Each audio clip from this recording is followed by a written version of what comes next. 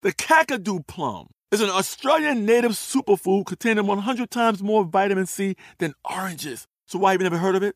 PR. No one's drinking a Kakadu smoothie?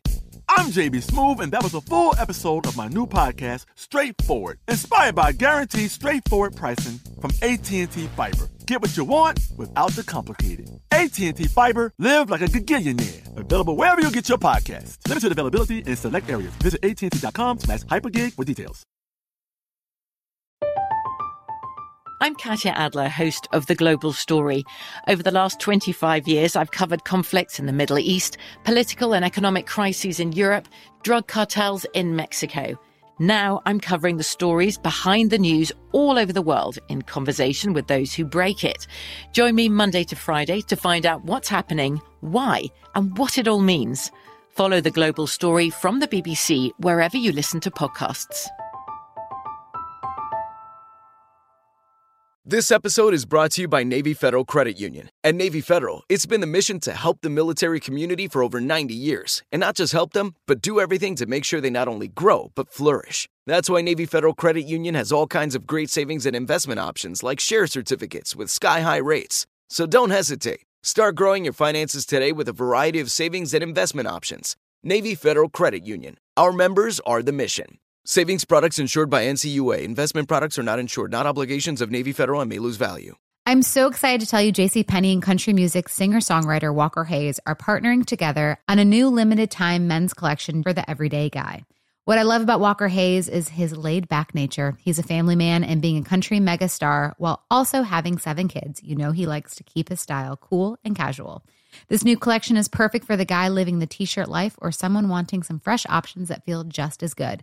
It's easy to wear, affordable styles that celebrate the ultimate family man, along with the quality, durability, and sensibility dads appreciate. Available online Saturday, May 4th at jcp.com and in-store Thursday, May 16th, just in time for Father's Day. Limited time only. JCPenney, make it count. This Day in History class is a production of iHeartRadio.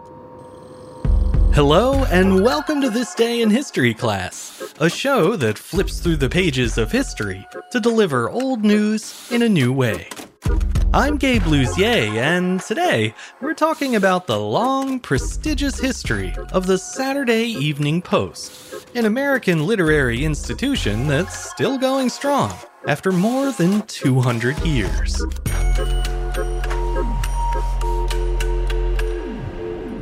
The day was August 4th, 1821. The Saturday Evening Post published its inaugural issue. It was produced by Samuel Atkinson, the owner of a Philadelphia print shop, and by his partner, Charles Alexander, a local writer. Now considered America's oldest magazine, the Post began life as a weekly broadsheet newspaper. Organized into 5 densely packed columns spread across 4 oversized pages, the paper contained local and national news, as well as brief articles by the editor and a selection of short stories and poems. Although it later became known for its evocative cover illustrations, particularly those by Norman Rockwell, the Saturday Evening Post originally lacked illustrations of any kind. Nonetheless, it provided a weekly dose of light reading for subscribers, keeping them informed and helping them unwind in the era before Sunday newspapers. In the summer of 1821, Samuel Atkinson became the sole proprietor of a print shop that had once belonged to Benjamin Franklin. His business partner, David Hall Jr., had just passed away, and Atkinson was unsure how to proceed without him. For the last 5 years, they had published a newspaper together called the Pennsylvania Gazette, the same one that Ben Franklin helped get off the ground a century earlier. But with his partner gone, Atkinson wondered if it might be better to close down the long-running Gazette and try something new. The push he needed came from a friend and collaborator named Charles Alexander. He approached Atkinson about publishing a popular poem about a blind woman in Philadelphia who set type by hand. Much to the printer's surprise, Alexander found 200 subscribers for that poem. That response convinced the men to join forces and start a new literary publication all their own. Subscribers would receive a new installment each Saturday, all for the low cost of $2 to $3 per year, depending on whether or not you paid in advance. Atkinson and Alexander chose to publish on Saturdays for two reasons. First, it would give them the whole week to prepare the next issue's content, and second, it would allow the paper to reach readers on the weekend when they had the most free time. Back then, U.S. mail was delivered twice a day, once in the morning and again in the evening. The publishers planned to have each issue printed in time for the second mail delivery on Saturdays, and it's from that schedule that the magazine got its name, the Saturday Evening Post. Although it was an entirely new venture, the Post still owed a great deal to the past. Not only was the paper printed on Ben Franklin's original press, it was also written in his same matter-of-fact style, slightly skeptical and high-minded, but always with a dash of humor. They may have cribbed from the past when it came to tone, but the Post's young publishers were eager to make the paper appealing to readers from all walks of life, and from places outside of Philadelphia. To that end, they included stories on just about everything, from business and foreign affairs to fashion and etiquette. The poetry that helped launch the paper remained a fixture as well, with much of it contributed by readers who hoped to see their own names in print. The Post steered clear of political controversies to avoid ruffling feathers, but it did include more innocuous political content, such as letters exchanged between former presidents John Adams and Thomas Jefferson. With that variety of content, you might assume the Saturday Evening Post had a sizable staff, but that wasn't the case. Instead, the Post reprinted much of its content from other newspapers. That was a common practice at the time, and it still is today, with multiple publications running the same story in different regions and markets. The Post included new writing as well, some of which was no doubt reused by other papers. That free sharing of content sometimes gave bizarre local interest stories a much larger platform than they may have warranted. For instance, consider this not-so-newsworthy story that the Saturday Evening Post picked up from a Connecticut newspaper. It reads, quote, "There is now residing in Stafford a man by the name of Nolan, who is at present married to his 26th wife, and has by the whole 73 children. He is 105 years of age, and his present wife is now pregnant." That silly and somewhat disturbing story has been making the rounds in various sources since the 1820s, and I'm proud to carry on that tradition today. In all fairness, though, the content of the Post steadily improved as the paper grew. Before long, it featured plenty of high-quality writing, including the works of beloved American authors such as Edgar Allan Poe, Washington Irving, Harriet Beecher Stowe, and Mark Twain. Those new voices helped increase the magazine's circulation to about 90,000 readers in the 1850s and 60s. Unfortunately, the Saturday Evening Post lost its luster by the late 1800s, when it started to lean too heavily on trivia, fashion news, and reprinted articles. With no fresh, enticing content to keep subscribers invested, the Post's circulation dwindled to just over 2,000 readers by the late 1890s. Ownership of the paper had changed hands several times by then, and at the turn of the 20th century, it was Cyrus Curtis's turn at the helm. Curtis was the founder of Ladies' Home Journal, which was the first American magazine to reach a circulation of 1 million readers. He hoped to work that same magic on the Post by revamping both its content and its style. He started by doing away with a reliance on reprinted content, and by commissioning full-color illustrations for every issue's cover. Within a year, that new direction had boosted the Saturday Evening Post to 250,000 subscribers. 8 years later, in 1908, Curtis reached his goal of 1 million readers, a well-earned payoff considering the publisher had already invested more than $1.2 million in the Post. George Lorimer was another person key to the success of the magazine's relaunch. As editor, he strived to find the best writers of the day and made sure to pay them promptly as a way to foster loyalty.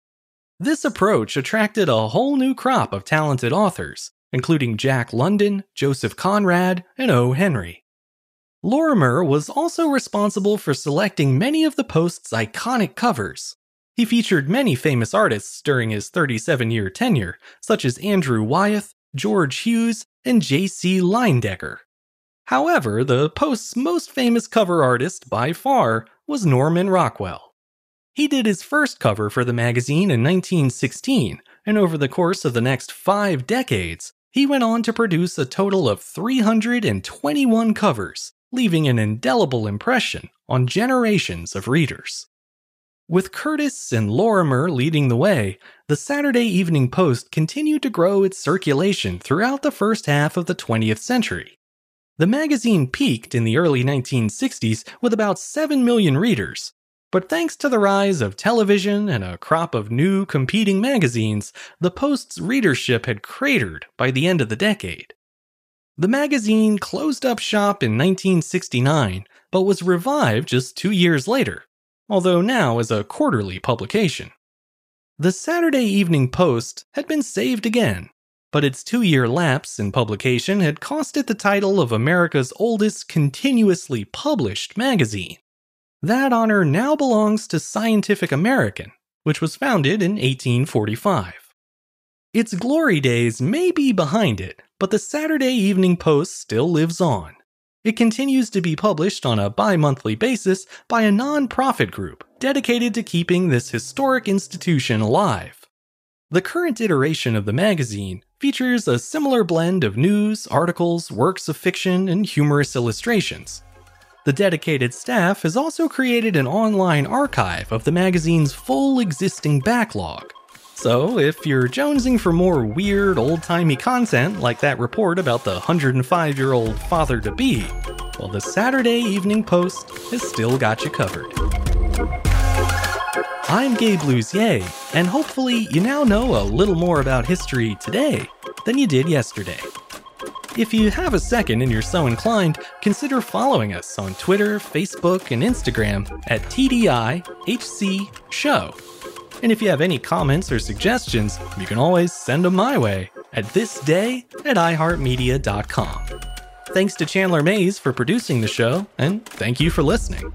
I'll see you back here again tomorrow for another day in history class.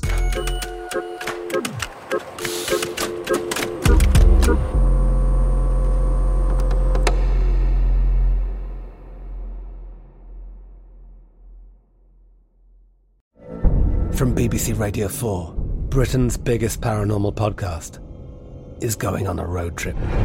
I thought in that moment, oh my God, we've summoned something from this board. This is Uncanny USA. He says, somebody's in the house, and I screamed. Listen to Uncanny USA wherever you get your BBC podcasts, if you dare.